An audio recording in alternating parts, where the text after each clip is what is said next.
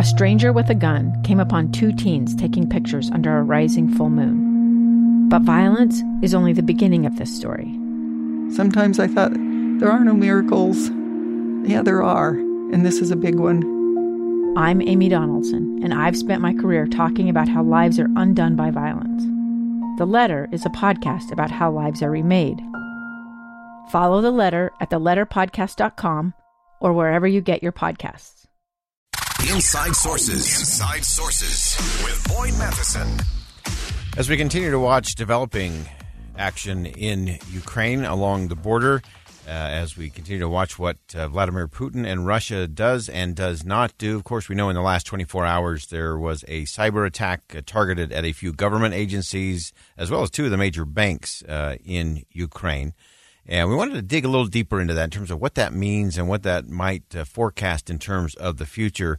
And really pleased to have joining us on the line now Joseph Marks. He's the author of the Cybersecurity 202 newsletter for the Washington Post. Joseph, thanks for joining us today. Thanks for having me, Boyd. Well, as this starts to ratchet up a little bit, of course, I think there's a psychological effect in terms of the people of Ukraine. If they're getting text messages saying the ATMs are all down or they can't access their banks, that certainly has an undermining or a chilling effect.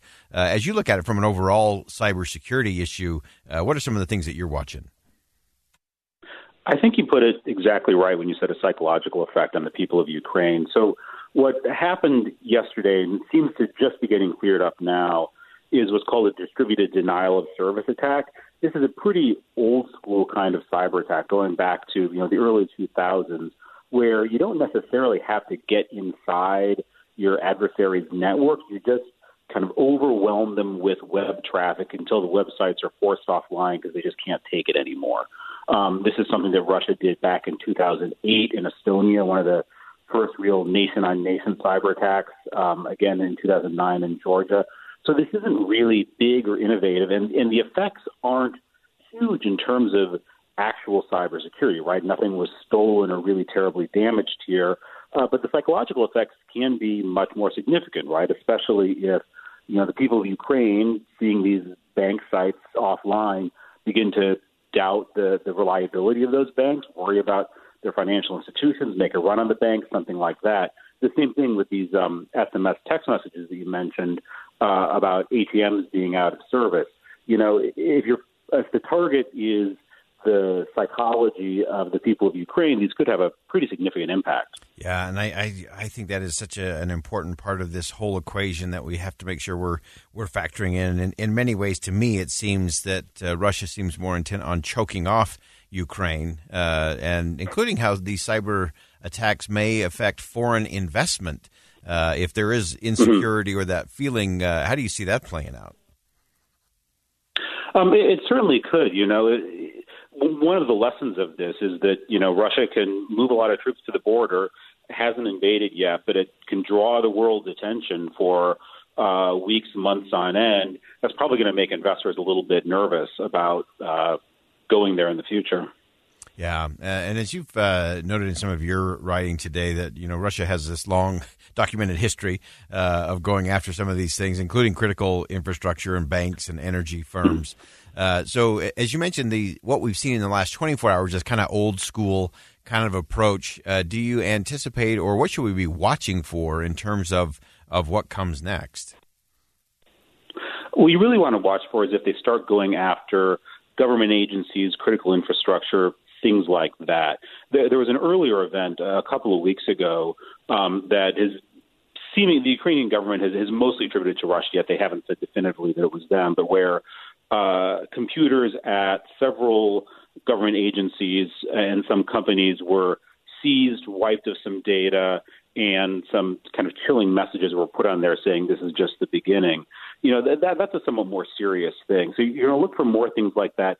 The big question is, when did these attacks turn genuinely destructive? The strange thing about cybersecurity is that it's kind of a scary thing because, people don't know what's going to happen with their computers. And at this point, theoretically, there are a lot of terribly damaging things that the strongest cyber actors could do, and Russia is certainly among the two or three strongest.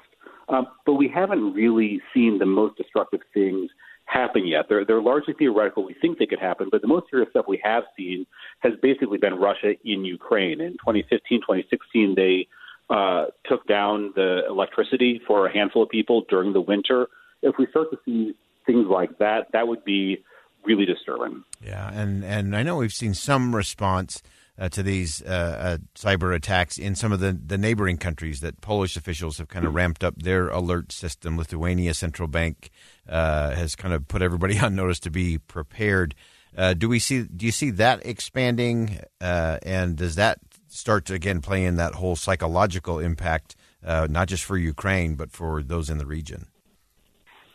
Yeah, certainly. And then the thing that's really scaring U.S. officials right now is that, if this goes on, if Russia invades and the U.S. and the West respond with really serious punishing sanctions, much more punishing than there were in 2014, then what's Russia going to do in response to that? Could they launch cyber attacks against the United States?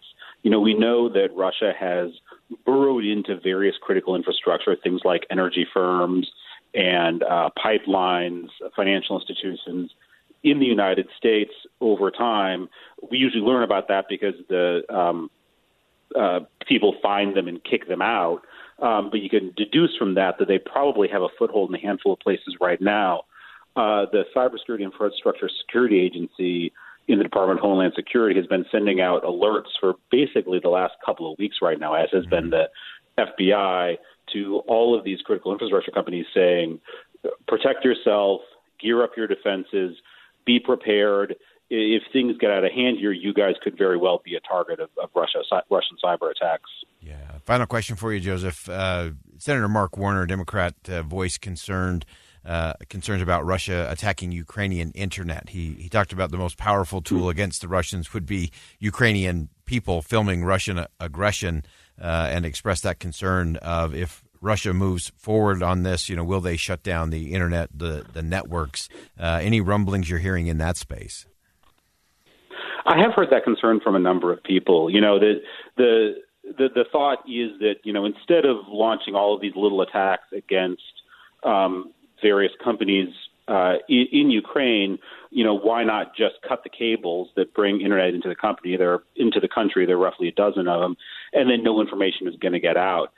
That would be novel, it would be big, it would be scary. It is a possibility, but again, this would be something that would happen during an invasion, which we're not luckily there yet. Yeah, fantastic. Great insight, Joseph Marks. He's the author of the Cybersecurity 202 newsletter for the Washington Post. Joseph, thanks for joining us today. We'll keep you on speed dial here as this continues to unfold. I'm sure there's a lot more cyber issues we're going to be talking about in the days ahead. Great. Thanks so much, Boyd. All right, again, that was Joseph Marks from the Cybersecurity 202 newsletter for the Washington Post. And as I mentioned, Senator Mark Warner had expressed some real concerns about what is going on there. And in fact, can we go? I just want to get one cut from Senator Mark Warner where he talked about this from his role as chairman of the Select Committee on Intelligence. If there is a ground incursion, it's almost assured that will be preceded by a cyber attack, and probably much greater than what we've seen in the last 24 hours, where it seems like the cyber attack was dedicated just to a few government agencies and Ukrainian government agencies and Ukrainian banks. So lots to cover there. We'll continue to watch that. Again, whether that cyber attack goes big before the incursion or after, we'll watch that. So many things and a lot of psychological warfare at play here. We'll continue to cover it all. Stay with us on KSL News Radio. 2 years ago, Americans watched in horror as a crisis unfolded at the Kabul airport. She was tear-gassed and beaten. Images of thousands desperate to escape Taliban oppression filled our news feeds. More than 80,000 Afghans made it to America. But the story didn't end there. It was very cold. There was no power, no heat. Who would help our newest neighbors? I'm Andrea Smartin. In Stranger Becomes Neighbor, you'll hear the stories of some remarkable refugees who left their homes and their dreams behind, only to start over from zero. Their only possession was 3 blankets. And you'll meet Americans who stepped up to help them. You want me to come when you deliver your baby. What can one person do in the face of an international disaster decades in the making? That's Stranger Becomes Neighbor.